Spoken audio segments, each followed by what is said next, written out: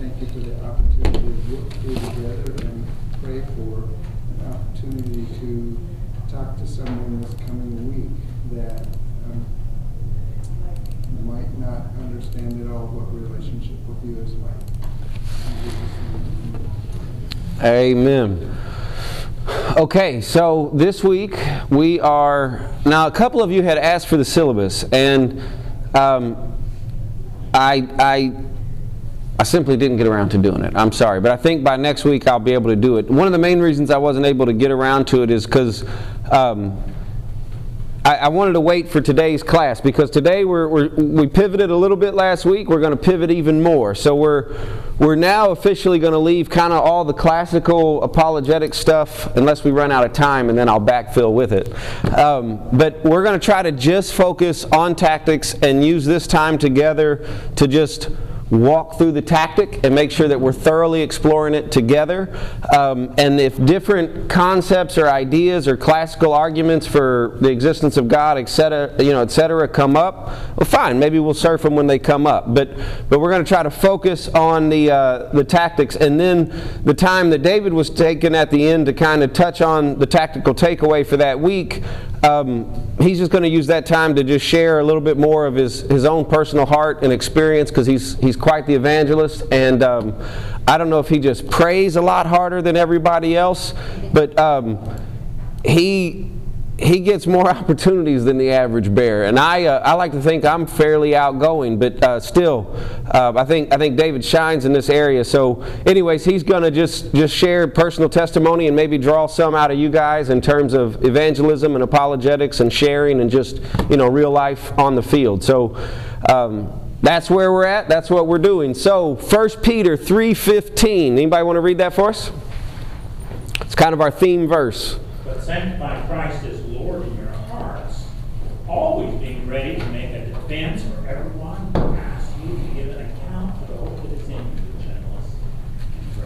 Thank you, Mike. And I don't know how many others feel this way, but I've told Mike before, he could read anything to me, and I would love it. It doesn't matter what he read.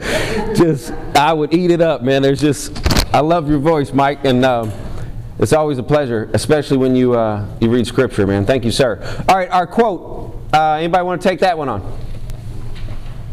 Christianity is a reasonable and rational worldview that resonates with our deepest intuitions about reality when understood in its proper context. Amen. All right, so last week we touched on it a little bit, but we didn't kind of spend the whole hour unfolding it and exploring it, etc. But it was the reductio ad absurdum, which is you sound real fancy when you say that. But Greg had another name for it, which was just taking the roof off. Right. So what was the basic concept there on that tactic of taking the roof off? Play it out and end up in an absurd reality. Say it again. Play it out and does it end up in an absurd reality? Yeah, does the implications of that take you someplace crazy that they might not want to go, right? Because I think I've said this before in here. If not, allow me to say it now.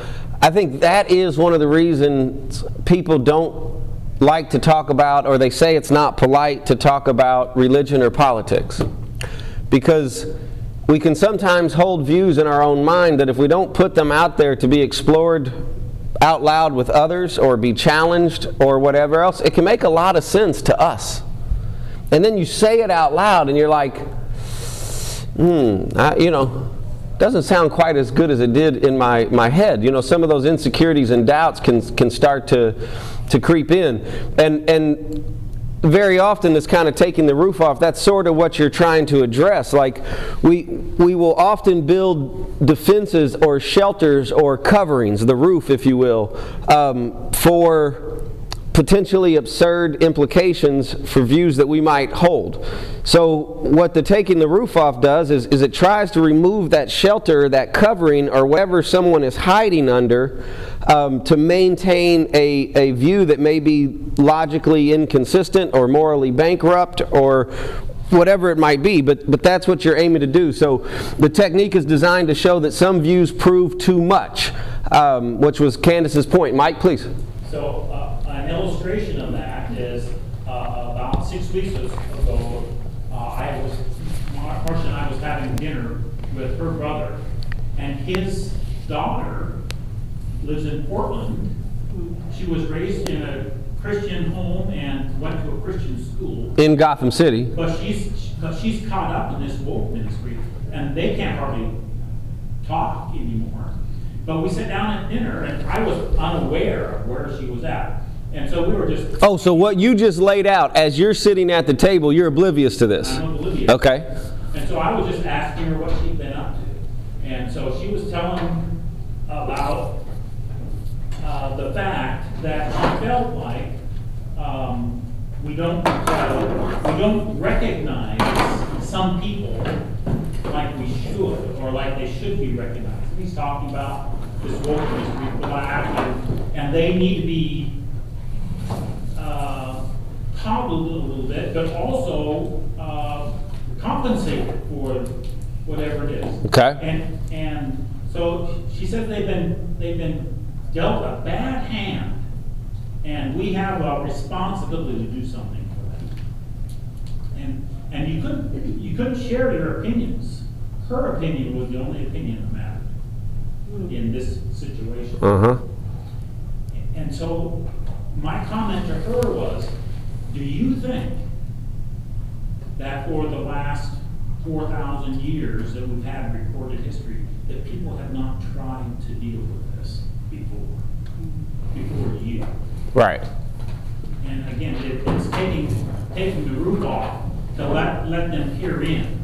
This is not an easy solution, and you're not going to change things just by causing riots in downtown Portland. Right. Burning stuff down. Breaking windows or throwing bricks or whatever it is.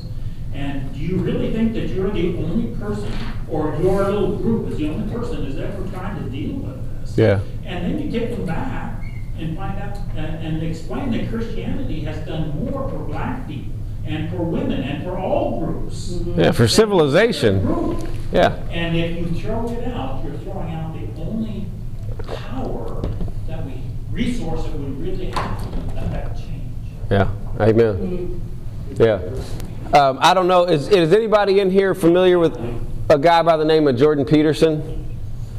He's been on a very interesting spiritual journey, and I don't know that I'd be willing to vouch for him a Christian or not. What he's going through is interesting. He's very open and transparent, and he's a psychologist by trade. He kind of rose to prominence or recognition because he was in Canada, and when they started mandating speech, he took a stand, and that didn't go well.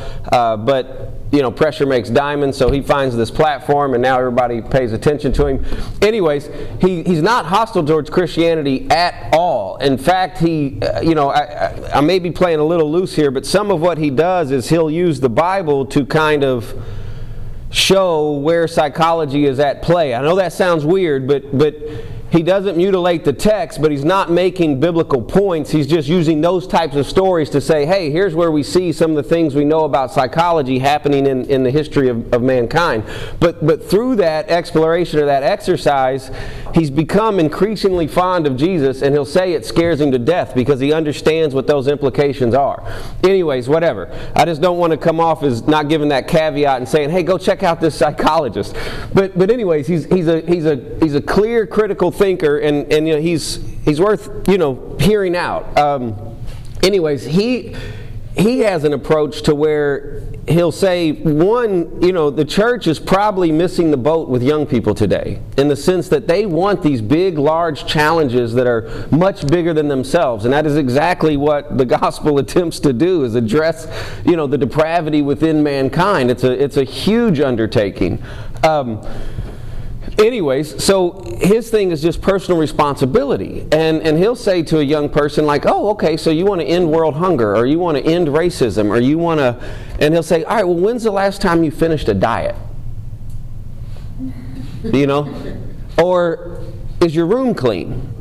And he'll start with these basic things to where discipline and self-control are so important, and you don't even have enough self-control to clean your room, and you want to tackle racism, you want to end racism. You can't even you can't finish a diet, and you're going to end world hunger. All right, how about we start with just getting order in our immediate life with what's going on around us, because what's going on around you is really just the outworking of whatever's going on in your mind. So he takes this idea of personal responsibility and I guess in a sense takes the roof off, and says, all right, well, let's drive that to where it goes, and let me show you all the evidence in your life that says you're not ready for that kind of challenge, right? But people don't stop and think about that, because it's all about how they feel, and they feel like their cause is just, and they're not wrong sometimes, usually, not always. But there's so much more to it than that. So step one is reduce the point of view to its basic argument, assertion, principle, or premise. So like Candace was saying, you're basically just wanting to adopt their point of view. Okay, let me look at the world the way you look at it. But then once they've given you the keys to their car, so to speak, you want to test drive it. You want to take that idea and drive it around in a few places, like Mike was doing with was that your niece? With his niece, and you're looking for just absurdities like this, if you really take this to its natural conclusion, you're not going to be a fan of this way of thinking. So step 3 is then invite the person to change their position. If you can show them that there's some unusual implications to their worldview, then maybe they'd be willing to change course or at least reconsider. So that's the tactic. Would it be accurate in saying that the biggest caution about taking the roof off is using a red herring? So it feels like when doing this, the thing you absolutely have to make sure is that you understand their premise and you aren't saying. So you're saying this, and that falls right here. It seems like almost the majority of the time should be spent showing them you care about what they in particular care about and what they believe, and then drive around with that, rather than making assumptions. We've talked a lot about asking questions and making sure you understand it. But it feels like in this, it's really important because people can smell a red herring. And then it says, well, you're twisting my words, and that's why your point seems to make sense. So it's really important to make sure. I mean, it says, reduce their point of view to its basic argument, but really, really make sure it is their view that they agree with. Yeah, I don't. Yes, I agree with everything you're saying, absolutely. In fact, that is always true. Every time you're engaging someone, it needs to be sincere. This isn't manipulation. This isn't. This is relationship. Go ahead, Candace. I agree with what you're saying, but I disagree with you, because at a certain point, She just went for the jugular. I was trying to politely build up to my disagreement, and Candace is like, hold on, I got a stake right here. I'm going to run it through his heart. Go ahead, Candace. all they need is James. Ultimately, if they have a flaw in their argument, whether they want to hear it or not, if they have some absurd basis for what they've established everything on, you have to point that out.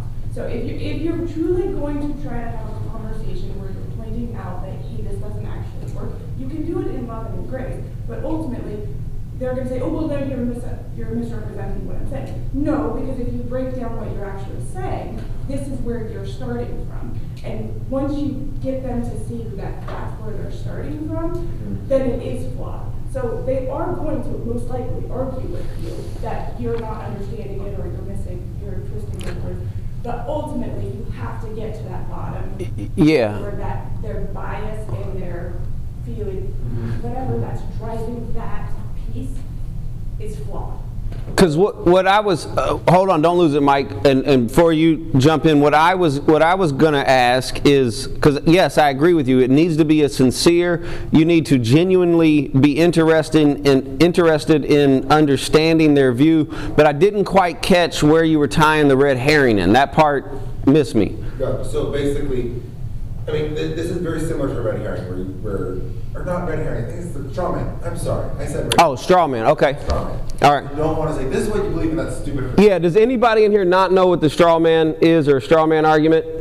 Don't know? Okay, just think of something that easily is torn down. That's what the straw man is supposed to represent. So it's not uncommon in interaction with maybe skeptics or non-believers that they will accuse you of holding a position that you don't actually hold. So they'll use semantics to kind of change the wording, and then they'll say, well, everybody knows that Christians believe in this sky daddy and da-da-da, and then they'll they'll start to tear down how there's no physical evidence for God or something like that. Like, that's a pretty weak example, but on the fly, that's the best I got.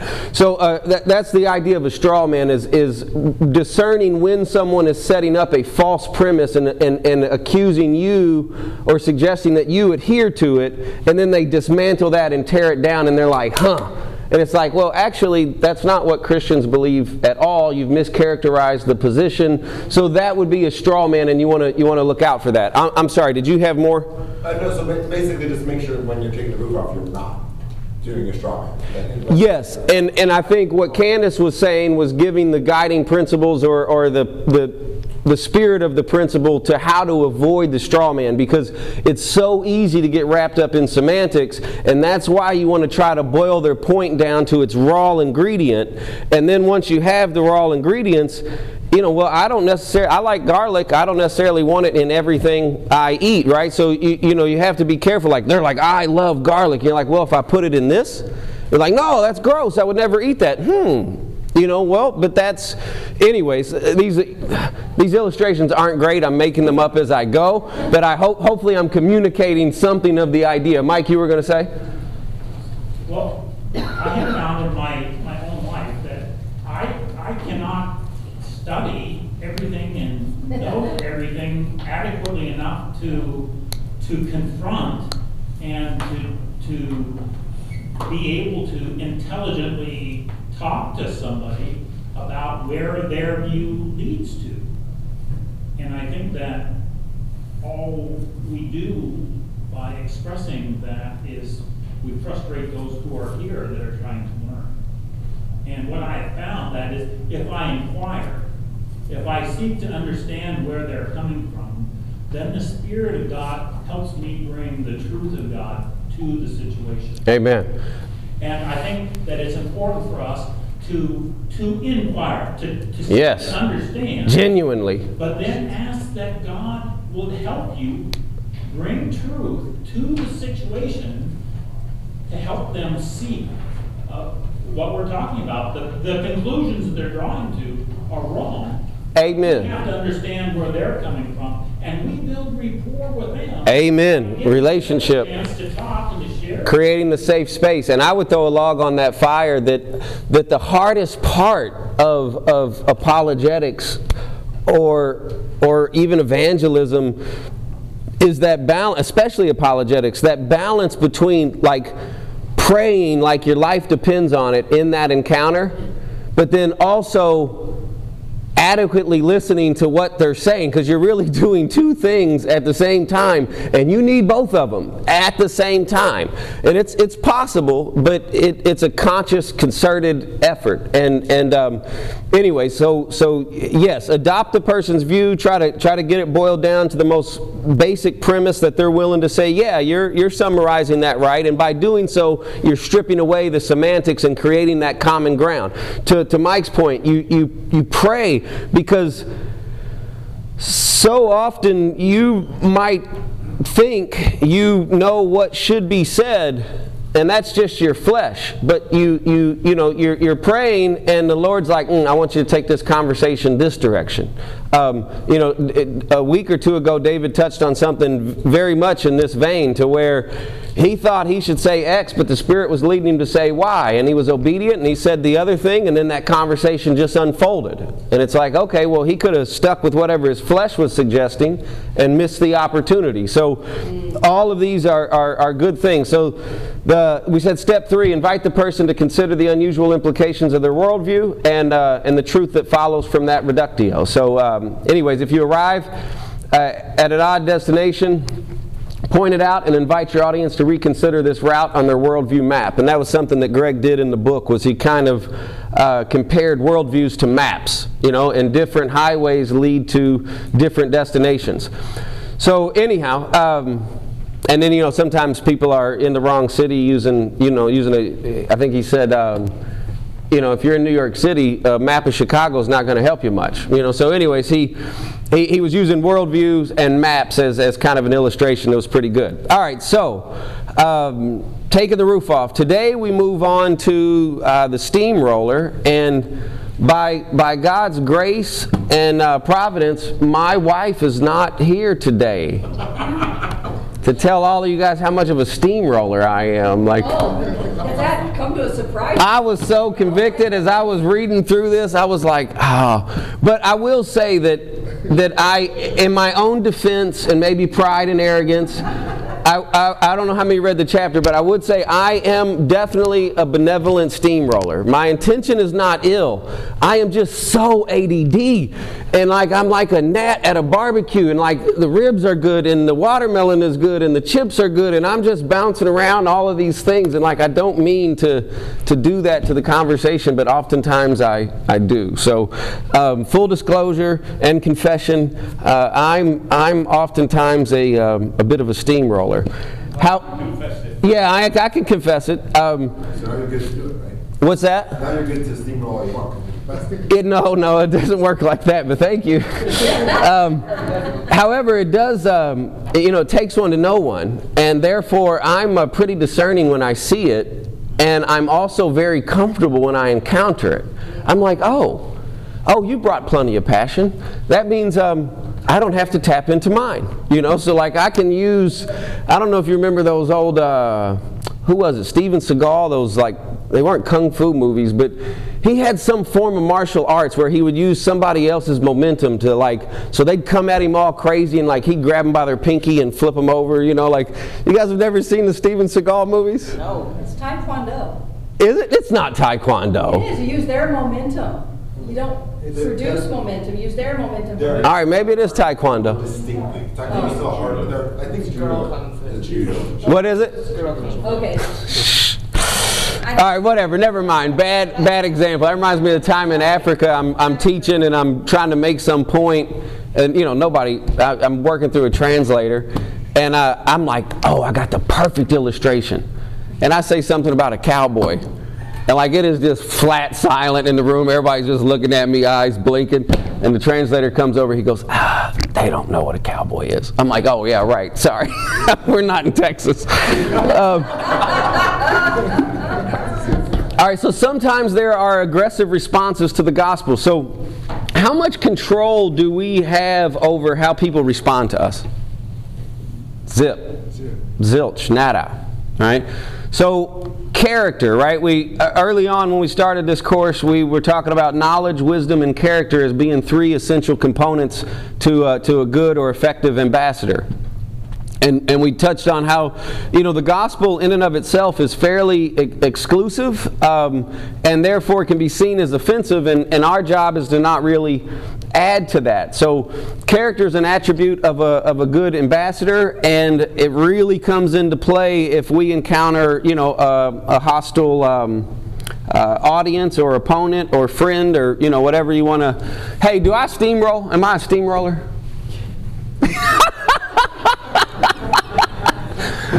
Who asked you? Don't answer. She just laughed at me. She didn't even answer. She just laughed. That was Grace. Yeah, that was Grace, wasn't it? Yeah, recognize it when you see it, Dustin.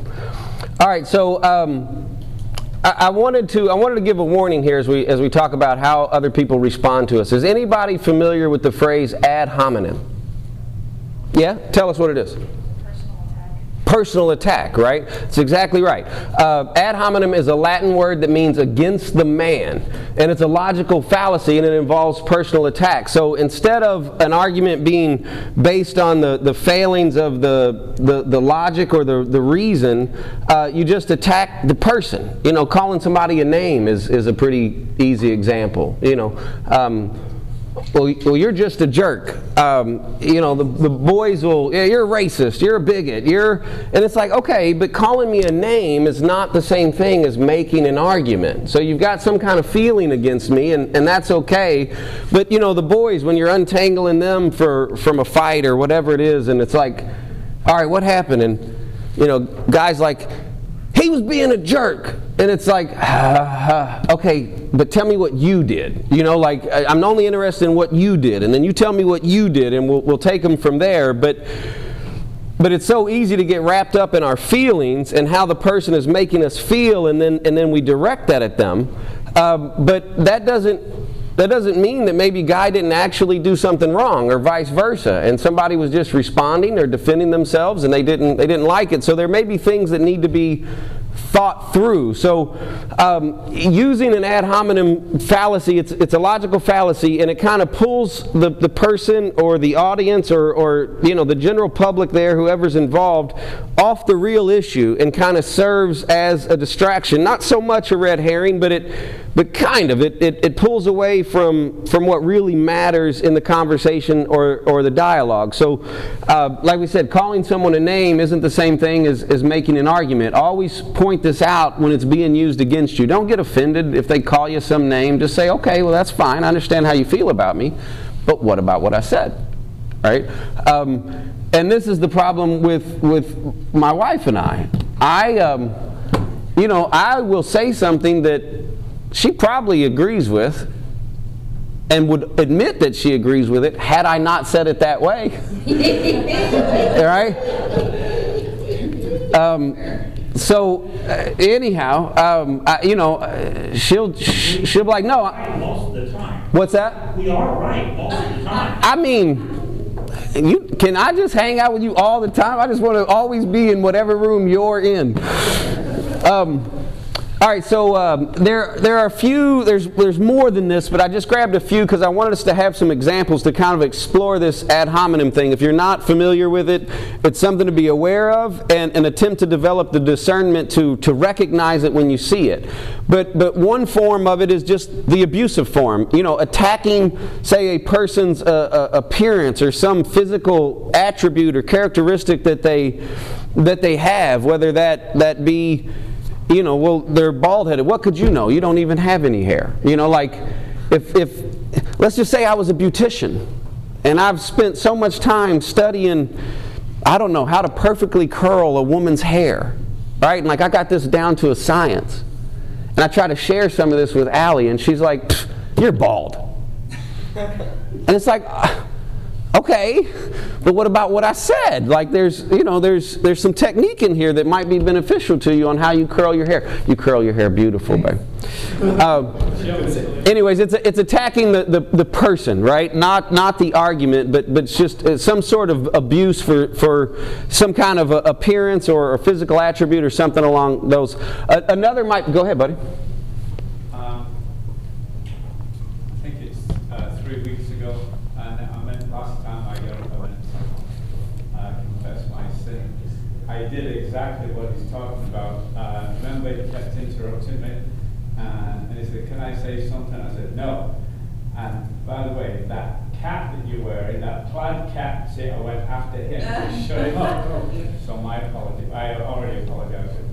Sorry for doing that, but that was a good illustration of the wrong thing to do. And sometimes when you're a steamroller, you don't even notice. You're a steamroller, and God shows you. He came and apologized, and I was like, brother, I don't even know what we're talking about right now. He goes, well, I make fun of your hat. I'm like, all right, are we okay? But anyways, circumstantial. So attacking a person's life circumstance. I can think of a few times, maybe not a few, but I can think of times to where, somebody has suggested to Allie that, well, of course that's how you'd see the world. You're a homeschool mom. And it's like, well, wait a second. Just because I homeschool my children, does that mean that whatever I'm suggesting about the realities of God or His truth aren't so because I'm a stay-at-home mom? Like, so trying to take somebody's circumstances and say, well, your opinions or thoughts or arguments aren't valid because of X. It's pulling, if you can see, it's pulling off of the thing at hand and putting it on something else. This is ad hominem. Another version of this is kind of poisoning the well.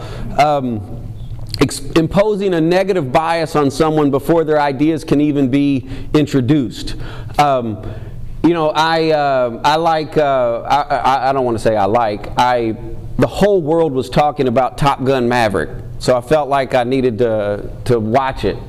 And I mentioned watching it to Allie, and she's like, I hate Tom Cruise. And I'm like, well, I'm not a huge fan either, but like apparently this is pretty good. And anyway, she kind of relented, and she's like, well, I loved Top Gun, the first one, so maybe, right? But she could have just stuck with her issue with Tom Cruise, which it's like, all right, but that doesn't mean he didn't do a good job in this movie. But she was attempting to poison the well and say, well, because there's something wrong here, I shouldn't consider X over there. I said the very same thing. What's that? I said the very same thing. Go to that movie by yourself. I hate Tom Cruise. I thought you liked short guys.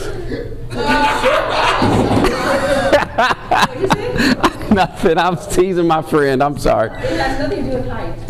He threw his wife out like garbage. Just Oh, okay. His religion. Didn't, yeah. Poor Nicole. All right, so ad hominems, be aware of them. If you want to spend a little time looking into them and digging deeper, there's plenty more to explore, but it's a thing, and don't let somebody get away with it, all right? And don't be offended when they do it. Just try to get the conversation back on track. All right, so when you aren't engaging in ad hominem, and maybe there are good arguments on the table, how come sometimes people just flat out ignore them? Why do people ignore good arguments? No whispering, say out loud. They're inconvenient.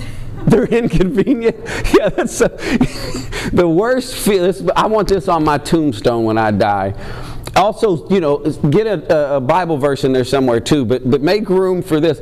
The worst feeling in the world is that moment in an argument when you realize you're wrong. Right? Oh man, it's the worst. Like you just want to crawl under the table. Like I'm sorry for living. I'm sorry for speaking.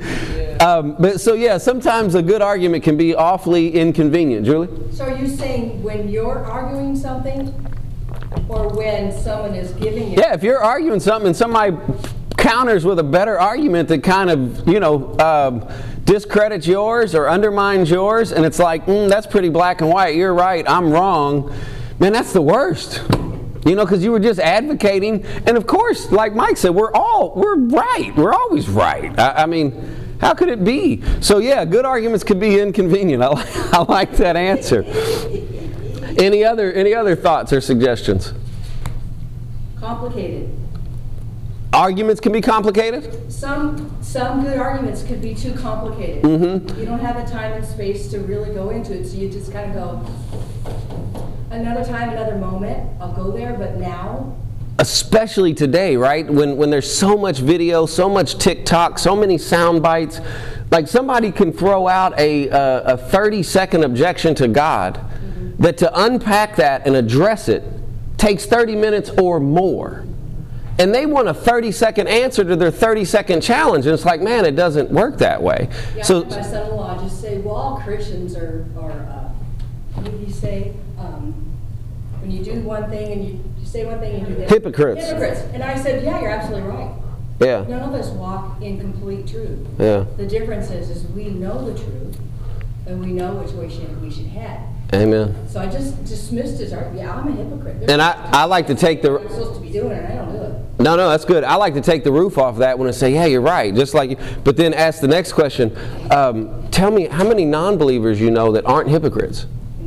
Like, I'm pretty sure that just people are hypocrites. And sometimes they place their faith in Christ and sometimes they haven't. But we're all hypocrites, and that's taking an idea that they're trying to uniquely impose and say, well, here, let's drive that idea around and see if that goes anywhere else that maybe isn't as strong or as solid. So, invite you to church, you'll feel right at home. What's that? Let me invite you to church, you'll feel right. All right, so abusive, circumstantial, and poisoning the well, some ad hominems. Why do people ignore good arguments? So I've got a few others here, and these are some that Greg laid out in the book. But all right, I'm a believer. I love Jesus. Can anybody else relate to this feeling? Have you ever been around a Christian that was just a little annoying? And it's not like you don't understand what they're doing and you agree with them and you more or less are amening whatever they have to say, but it's like, I don't know that you need to say it that often, or that you need to point out that person's sin that frequently, or whatever it is. Like there's probably a little bit of a balance or a tension here that we should keep in terms of wisdom and character. So a lot of people have had experiences with annoying Christians, and I think it's okay to acknowledge that. Same thing, you know, people are people, and people are hypocritical, people are annoying, and sometimes they wear a Christian jersey, you know, but okay. Other people have been, you know, they've had bad experiences in church, and they've had you know, abusive relationships with either individuals within the church or with the church leadership itself, but it's really turned them off because maybe the only experience with Christianity they've had is that. So now that is the entirety of what they understand Christians to be like, or Christianity to be about. So you know, that may be a reason that someone isn't open to considering certain arguments about God or faith from a Christian. They're like, I don't trust you guys. I had a bad experience.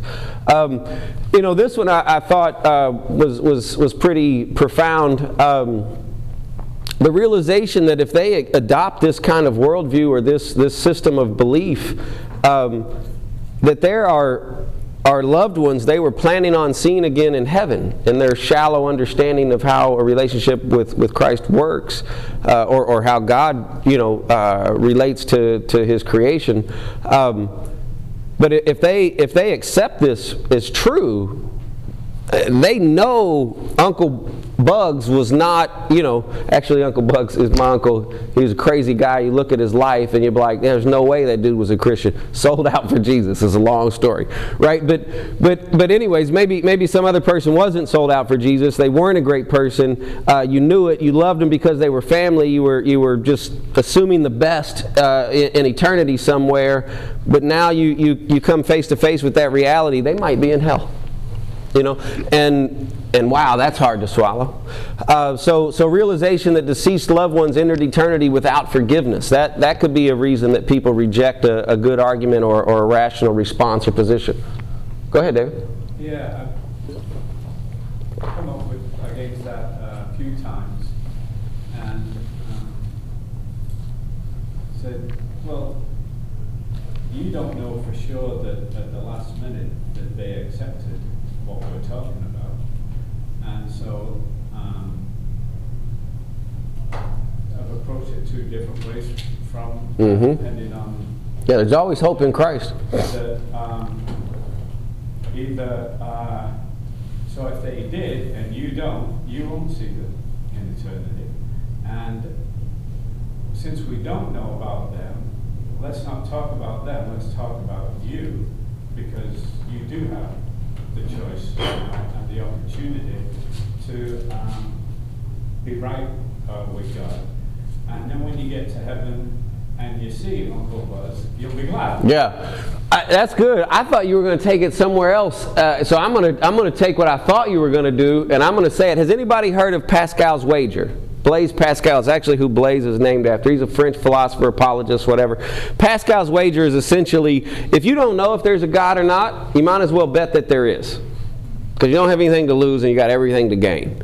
But if there's not a God, and you assume there is, well, whatever. You're going to meet the same fate that you otherwise would have. But if there is one and you assume there's not, that could cost you dearly. So Pascal's wager is, if you don't know, just go ahead and bet that there is, right? There's a lot more on the table. So what I thought you were going to say is if you are and they weren't, then you won't see them. But if they did accept, say on a deathbed confession or something like that, if they did and you don't, you still won't see them. And I saw like an element of Pascal's wager in there. I thought that was good. All right. So, anyways, rejection. This is something else, especially if you're talking to somebody that maybe comes from an Islamic background or maybe even Mormonism. I would say within Islam the stakes could be higher. I mean, you know, placing your faith in Christ could theoretically, I mean, not theoretically. I mean, you can read the stories. I mean, cost somebody their life. Like your family will kill you. Like it's the stakes are that high, but you know, bringing it down a few notches, you know, people could lose family relationships or standing. They could lose friendships or social status. They could lose a job or suffer financial loss. I mean, especially now with the cancel culture and everything else. So self-preservation sometimes keep people from considering good arguments. Prejudice is something that gets touched on in the book. Their minds are already made up. You know, like I'm I'm kind of guilty of this. You know, like, I'm open to the dialogue, and what I hold as the thing is truth. I want the truth. And if I don't have it, I want somebody to point that out to me. But I've spent enough time thinking about it and arguing with myself and reasoning and trying to find the holes in the logic and so on and so forth that, man, I'm pretty darn convinced. Right? So I'm open to the conversation, but if you're trying to get me to like accept this idea that there's not a God, I will listen to your arguments, and I will consider the possibility that there might not be a God, but I assure you, you will need to pack a lunch. This is not going to be a quick conversation, right? So I come to the table with certain prejudices that I have to consciously remind myself, you know, don't just, like we were saying early on, be genuine, be authentic. Like, I'm interested in understanding what this person believes and why they believe it. And maybe they have good reasons and I need to consider them. But oftentimes when you consider them and you take the roof off, you're like, yeah, no, I just can't go there with you. Especially, you know, taking it out of an apologetics arena and putting it in maybe a polemics arena. Polemics is kind of, apologetics is maybe defending the faith to the outside world. Polemics is more correcting error or heresy within the church. You know, maybe somebody's doctrine isn't quite right. So you know, trying to, that's polemics. It's more within the church and sorting out things maybe amongst different denominations, etc. But you don't, even in those conversations, you don't want to run headlong and only be interested in defending your position. Like, you know, I am you know, you get weird with this mic on. I guess it doesn't matter. I'm a staunch Calvinist, right?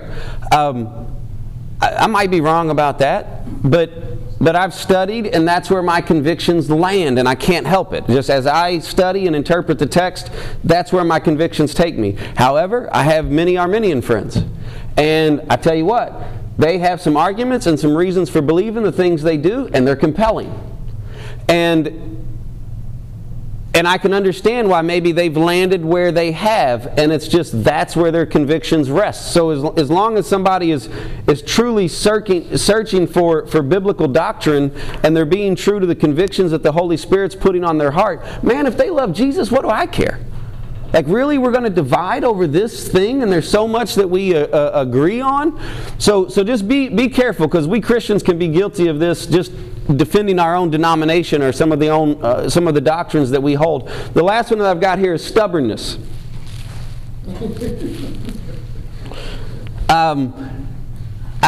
By it, I just mean just a hard heart, just a simple rebellion against God, just not interested, choosing the darkness over the light. John 3:19, and this is the judgment.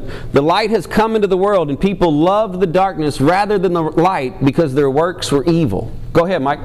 So I think that the issue is a lot of people determine their morality, that is what they want to do, and then they determine their theology as a result of it. Yeah. And so if you want to live a worldly type life, you really can't believe in God, because God says you're going to be accountable for those things that you're doing. That's right. And so because they don't want to be accountable, they want to throw God out. And so, quite frankly, no amount of rationality is going to deal with that issue, because they've already determined they don't want to believe in God, because then they would have to change their lifestyle. Yeah. But not everybody's in that category. You know, a lot of politicians are, though, right? I mean, by definition, their job is to compromise and make deals. And they are the most stubborn people. They won't hear out any other arguments. Their minds are made up. Here's what we're going to do. And it extends beyond politicians, but that just came to mind. Anyways, yeah, there's just a persistent rejection of God there, and you know, I think to Mike's point, we touched on this a week or two ago, but one of the biggest mistakes that I think people make is they bring their sense of oughtness, and they attempt to impose it on the Bible. And the Bible should read this way. God should be like this because, well, that's how I feel. Well, let me tell you something. God doesn't care how you feel. right? And He is the way He is, and you ought to spend your time getting in tune with that. So we should let the Bible shape and form us. We don't try to bring ourselves to the Bible and shape and form it. But that's just a persistent hard-headedness, stubborn rebellion against God, and it doesn't lead anywhere nice. But we are ambassadors for Christ, right? But as ambassadors, we as we were saying, we've got limited control over how people respond to us or to the gospel message that we're attempting to bring. So what I really want you to get out of this section is just don't be discouraged when a good argument made in love doesn't immediately persuade a non-believer to just kind of drop their worldview right there on the spot and follow you wherever you want to go. This took me a long time to accept. Not just understand, but like actually accept it. Because when you lovingly fold somebody up like a wallet, and you're like, yeah, that doesn't make any sense, and now this isn't how the conversation goes, but I'm just saying, when you're able to succinctly show maybe some of the errors and holes and blind spots in that particular worldview or that particular position or conviction or argument, well, it just seems obvious that you're wrong, right? So just let it go and come with me to the promised land, literally, right? No, man, people's pride and ego is on the line, and human nature just doesn't work that way. So, I don't know if he says it in this book anywhere, but Kukul is known for saying, just be a rock in their shoe, right? Just give them a challenge, give them something to think about, give them a bone to chew on, like challenge the worldview, but then back off and give them some time and some space. And if it's a working relationship and you'll see them again, etc., look for those opportunities for that to circle back around and see how much ground they've covered by the time you talk about it again. Maybe they have considered some of those implications and now they have a new set of questions and you want to help them explore this a little more. But no matter what, remember, apologetics doesn't save anybody. That's not what this is about. It's about removing intellectual stumbling blocks that may be keeping people from further considering the faith. But placing your faith in Christ, that is a unilateral work from the Holy Spirit. He gives us a new heart that has the capability of loving Him. Arguments don't do that, right? But still, it doesn't mean that we never see anybody using arguments in the Bible. We see it quite a bit. So this is an approach, and don't feel like you should say nothing just because the argument's not going to save them. God works through the agency of man, and He may be using you to meet them wherever they are on their journey at that moment. Go ahead, Julie. I was thinking the verse that says God's word never returns void. Mm-hmm. That's the stone in the shoe. I mean, I've said Amen. things to my stepkids that I'm just speaking truth, just kindly speaking truth, knowing that they were not receptive, and then years later we'll hear it back from them. Yeah. Say the exact same thing. Amen. That I've said. I mean, I can't wait for my boys to start telling me kind of stories, because I can remember things that mom or dad said, and I'm like, you can't possibly be that much of an idiot. All right, but you just like, yeah, Dad. And then later, somewhere down life, you're like, oh, that's what that dude was on. Like, he was so right. But it didn't, I didn't adopt his view right then and there. So when someone forcefully disagrees with you, don't expect them to surrender quickly. In fact, typically the more hostile they are, the longer it's going to take. That's just a general rule of thumb. So changing beliefs is not easy to do, especially when there could be more at stake than we're able to discern on the surface. Kind of like what we were talking about with some of these other, whether it's emotional or whether it's some form of rejection or prejudice, or, there's a lot of things that we can't see that might be running in the background there, and you want to always be conscious of that. Be sensitive to those possibilities and more, things that maybe we didn't touch here today when you're sharing your faith. Just always be open. So, all right, now we'll get into the steps, and we'll work through this pretty quick. But how do we deal with a steamroller? Well, what is steamrolling? It's somebody that you encounter that tries to overpower you, and it's not always with facts or arguments, but sometimes it's just the sheer force of their personality, or maybe they're wittier, they're quicker on their feet, whatever it could be. But But that's what steamrolling is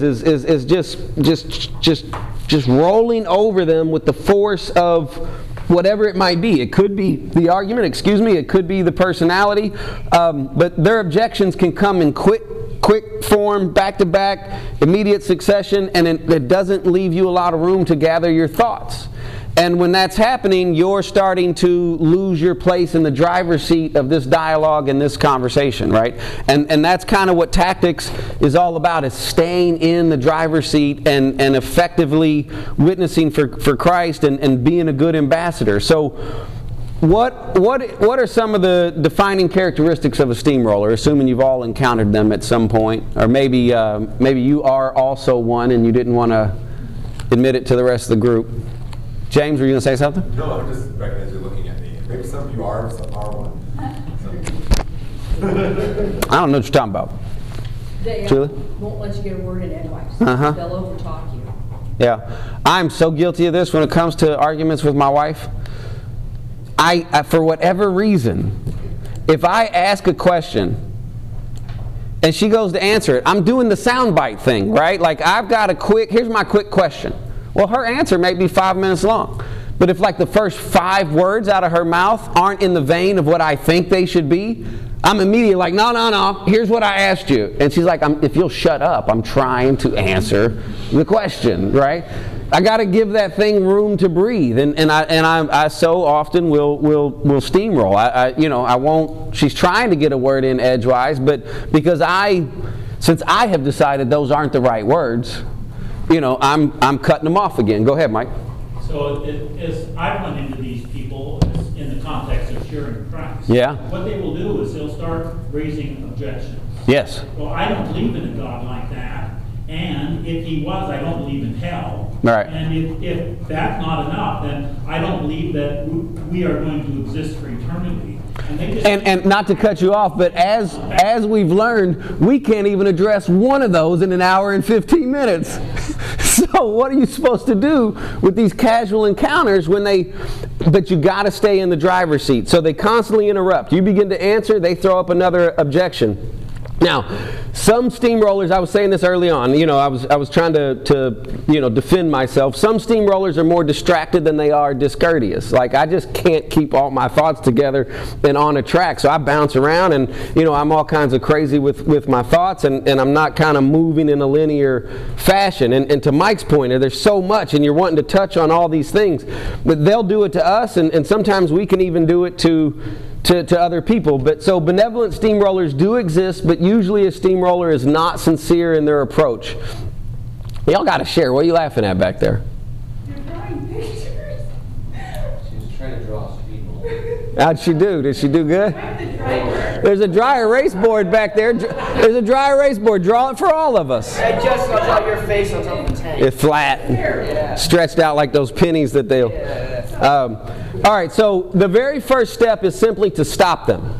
Right? So one of our objectives as an ambassador for Christ is to have a winsome character. Thus our first step in dealing with a steamroller is a mild one. If they're intentionally being a jerk and it's kind of obvious or easy to see, or they're becoming increasingly hostile, don't fold, but just stop them. So your first move is to just ask, just say, hey, hold on, and maybe you even want to use some body language. It's okay to stop them. Julie just did the timeout thing, like just Family thing. Just call timeout. Go ahead, Allie. I mean, yes, I have learned that if I can get your attention and point it out, like, now you've interrupted me every time I've tried, just to point out, because I do think you don't realize when you. I'm a benevolent steamroller. You're credit. Very, very benevolent. So, I'm pointing it out to the person. Mm-hmm. Hey, you've interrupted me the past 3 times. I've tried to say this. Would you give me a minute to explain my side? Yeah. Helps. Yeah, you don't want to respond. If they're being hostile, you certainly don't want to respond in kind. Okay? Because that's if that's just going to escalate. Like, don't turn the temperature up. But again, don't fold either.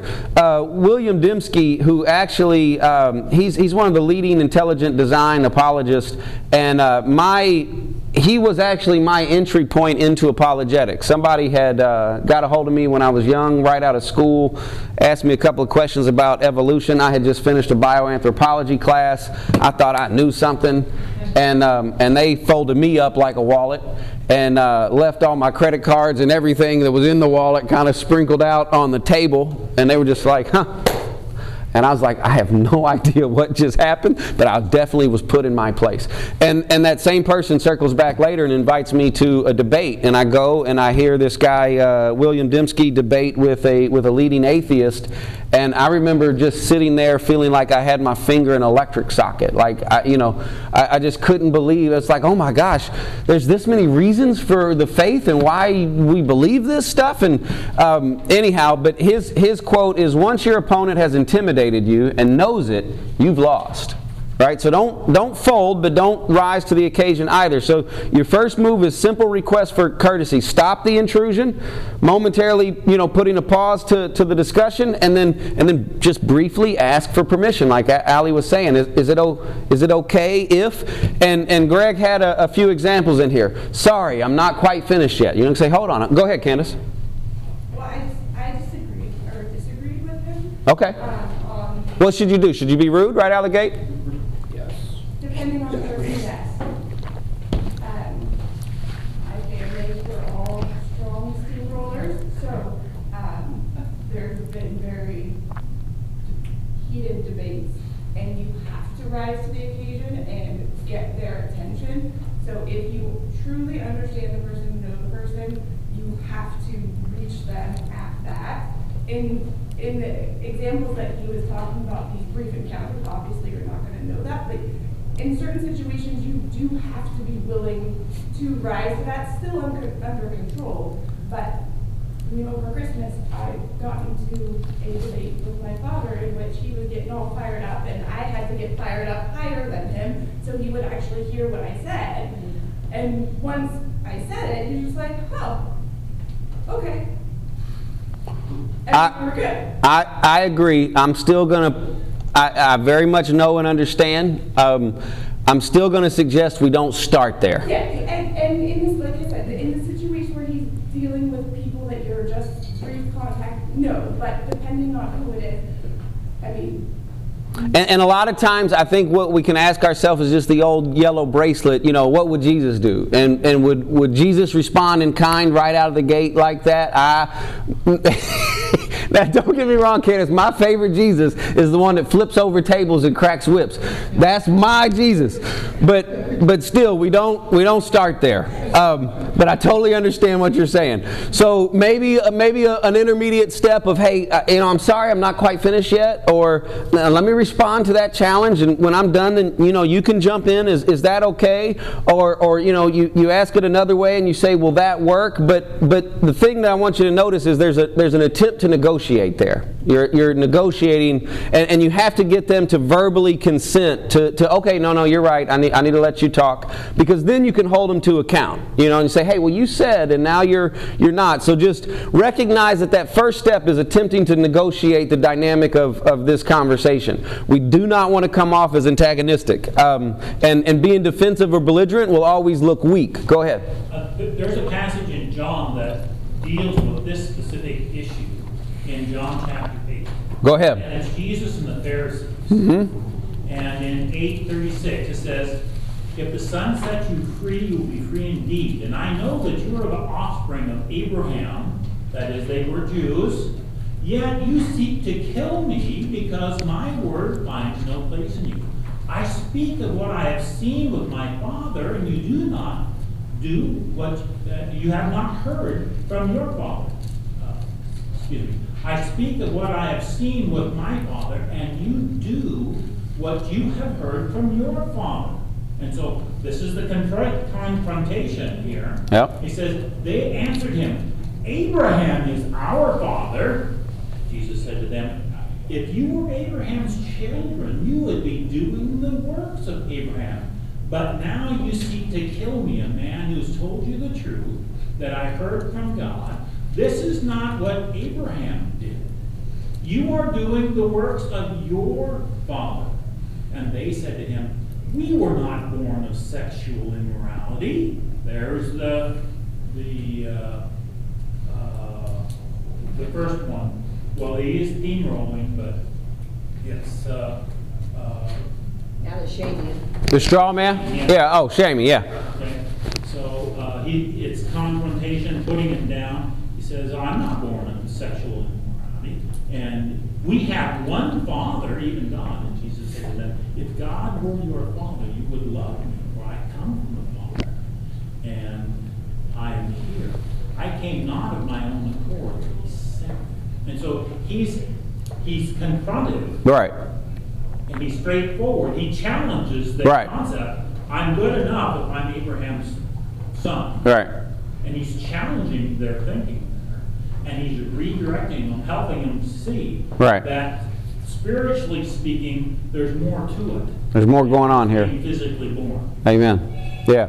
All right. So one of the I'm gonna try to do. I'm sorry. I'm gonna try to just shorten this up real tight here. So one tip I had several tips here, but one tip I had for step one is if they consent and they agree to the negotiation and it's like, okay, I'll talk, you can talk, etc. What you don't want to do is when it's your turn to talk, don't hog the mic. Like, make your point, give the mic back, make sure it's a true, back and forth, that you're actually both sharing your ideas, you're engaging one another. So don't get permission to talk and then never give the mic back. That's not a good look either. All right, but step two, which is really just kind of a reiteration of step one, but it's getting us closer to where Candace likes to start with her dad, is you might want to, and we're not all the way there, you're at step three. I'm not saying what you're doing was wrong, I was just maybe not step one, that's all. Maybe not step one, that's it.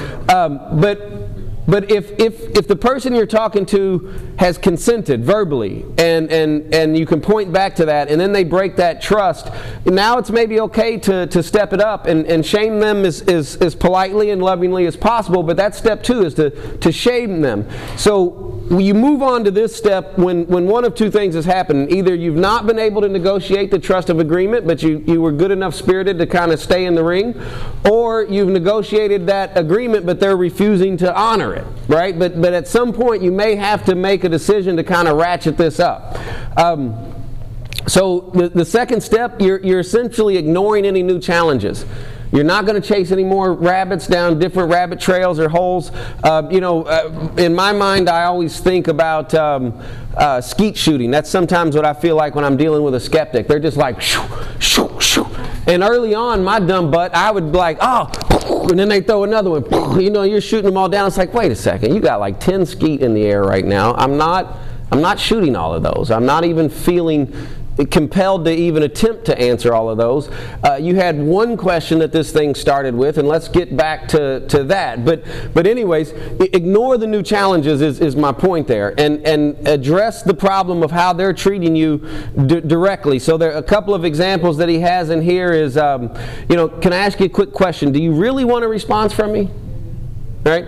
At first I thought you did, but when you continue to interrupt, I get the impression all you want is an audience.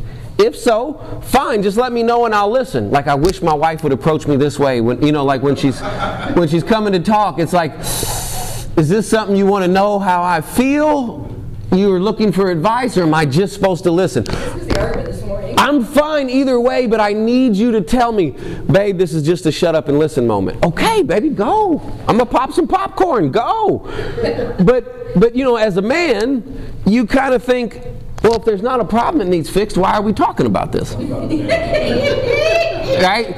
So, anyways, I get the impression all you want is an audience. If so, just let me know and I'll listen.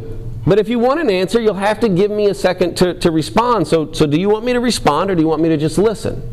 I need to know before we can continue, right? And that's kind of getting it on the table. Like, look, we're pressing up on the edge here. We're starting to color outside of the boundaries.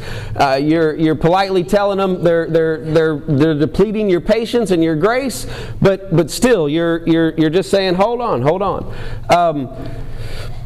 There's more examples. They're in the book. One of the tips for step two to kind of take the edge off when you're sort of ratcheting it up is to use their name. The sweetest thing that anybody can hear is their name. So just, Dale. hey, you know, that kind of centers them, that gets their attention, and they're like, oh, okay, you're talking to me, you're using my name. There's another thing that you can use that deaf people use when they want your attention. Dusting. Oh, this. That's really, or dusting. That's really. Oh, that's good.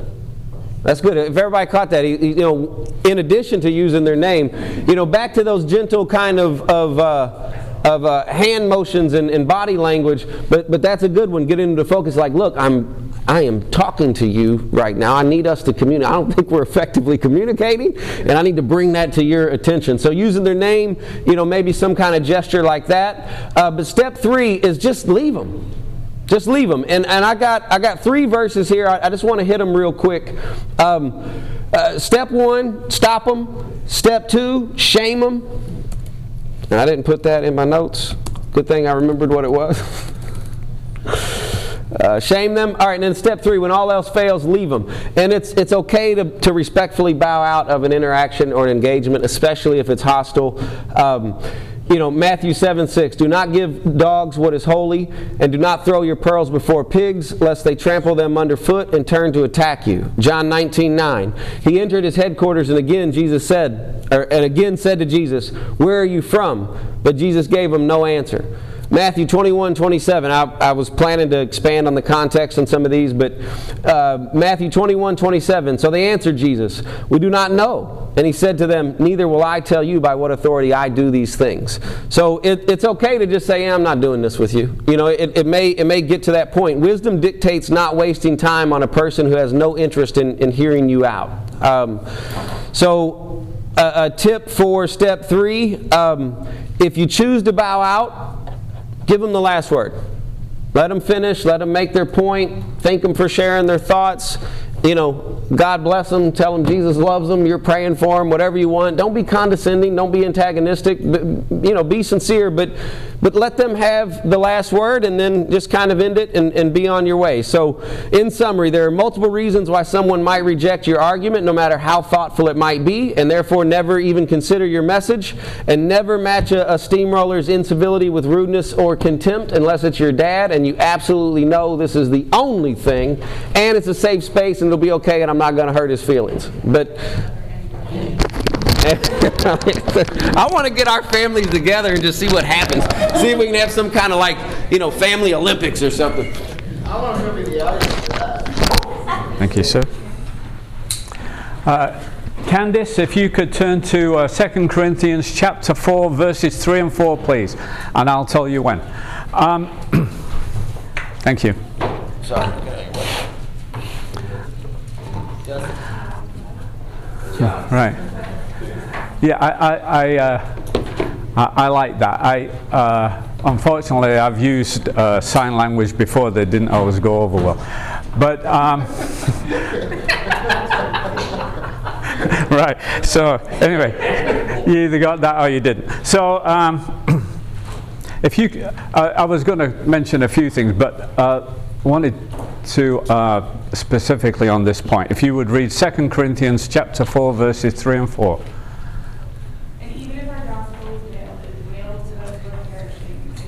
Could you speak up a little bit, please? Speak up. Like you were talking to your dad. And even if our gospel is veiled, it is veiled to those who are perishing, in whose case the God of this world has blinded the minds of the unbelieving, so that they might not see the light of the gospel of the glory of Christ, who is the image of God. So sometimes when it says basically all unbelievers have had their eyes closed, like a blindfold, the deception and the lies that the God of this world puts out, because he was a liar from the beginning. So sometimes, and the thing that triggered me for this was the word that Greg used, rebellion. Yeah, I think because people have chosen a lifestyle, they can't admit them for a God, because then they're buggered. But for some, it's that blinding has gone a step further. And so we've got a person who's demonized. everybody in this room gets demonized probably every day. Because biblically, about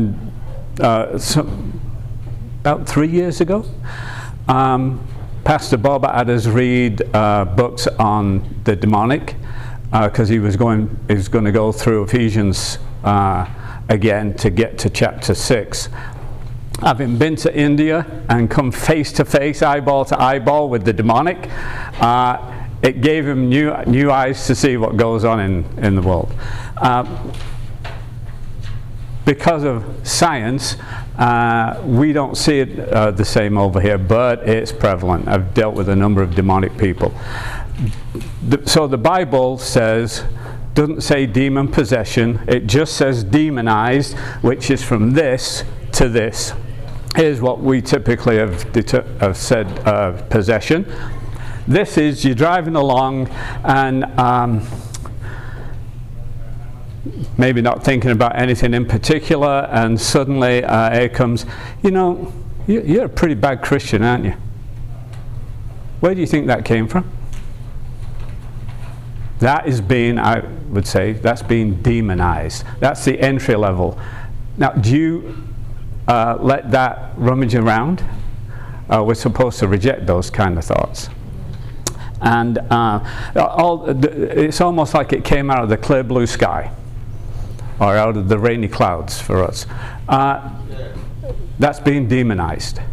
That's entry level. And that people, because of not rejecting it, give what would be called grounds for the intrusion into their lives on a regular basis.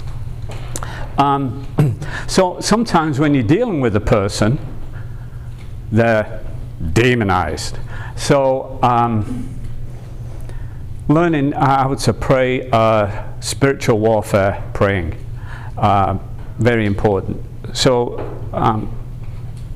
I was talking, usually if I know I'm going to be speaking with somebody that I may have questions about, I pray spiritual warfare pray before walking into that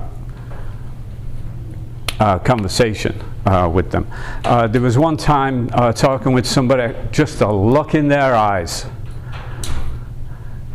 and it was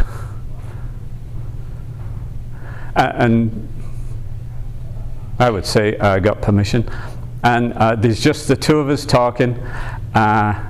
It's got a little more heated by then, and I've realized, and I looked him straight in the eyes and said, "Demon, listen to me now. In the name of the Lord Jesus Christ, you're going to listen to what I say.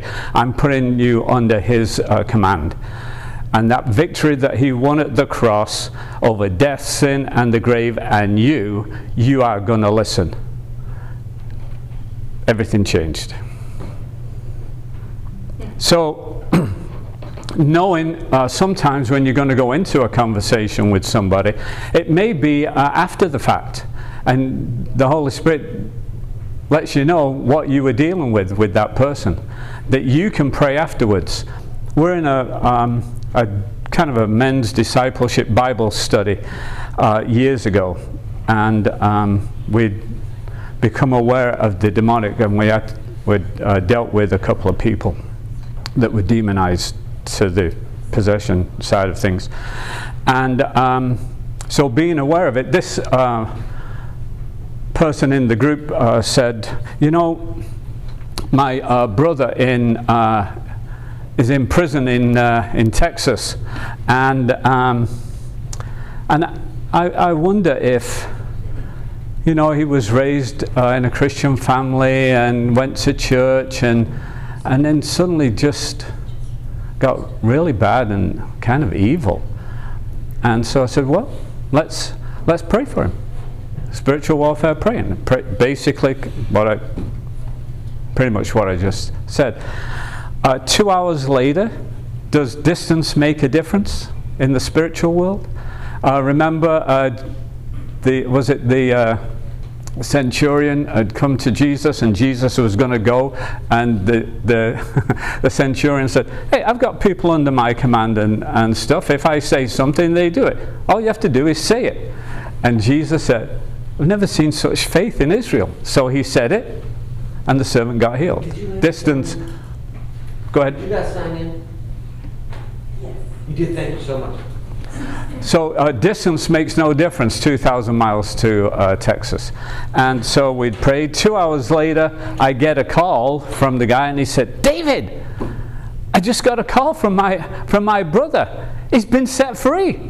The guy suddenly, because of the prayer, the removal, asking the Lord to remove, in the victory that was won at the cross for him, God applied. And he realized the difference. The reason I'm bringing this up, there are people we talk to, we might not have any idea what kind of demonic stuff is going on. We were at a restaurant years ago, and we're getting ready to leave, and I see a couple over another, pray for that before the food arrived. And so as we're leaving, we're walking by their table, and I said, hey, I noticed you prayed before. Thanks for praying. And he said, oh yeah, we take every opportunity we can to pray against all pastors and churches. We go to the church of Satan. Did they look satanic? No, look like, I was going to say like you and me, but like you. But you have no idea. And just becoming more and more aware over the years, having had some encounters, like Pastor Bob going to India, and wow, there's just no getting over it. You can't account for it any other way. And has made me realize at times when I'm talking to somebody, there's a definite spiritual battle I'm dealing with right here. And sometimes when they're talking, it's amazing. I've always said about guys can't do two things at once. Women can, they do it all the time, but us guys, we can't. But when it comes to talking to somebody and I'm realizing this is a spiritual battle taking place here, it's not just him and me, I'll pray spiritual warfare praying, because not knowing whether they're quote-unquote possessed, what level of the demonic I'm dealing with, then I'll pray. And it's amazing the changes that happen right before your eyes. So rebellion, yeah. We've got people, it's not just on a physical level at all. Ultimately, it's always on the spiritual level, right? Always. Ultimately, it is a spiritual issue that given the presentation and reasons to believe can be the thing that that God uses to start removing that blindfold, that deception, those lies that have been put there, to start breaking through, and that prevenient grace now that moves you to saving grace. This morning, Ryan mentioned about door-to-door encyclopedia salesperson. I felt like putting my hand up. Yeah, been there, I did that. And that's one of the things that God used in the prevenient grace to draw me to himself. So praise the Lord for... See, now you don't have to worry about encyclopedia salesman coming to your door, do you? You just pick up your phone and you've got the encyclopedia right there.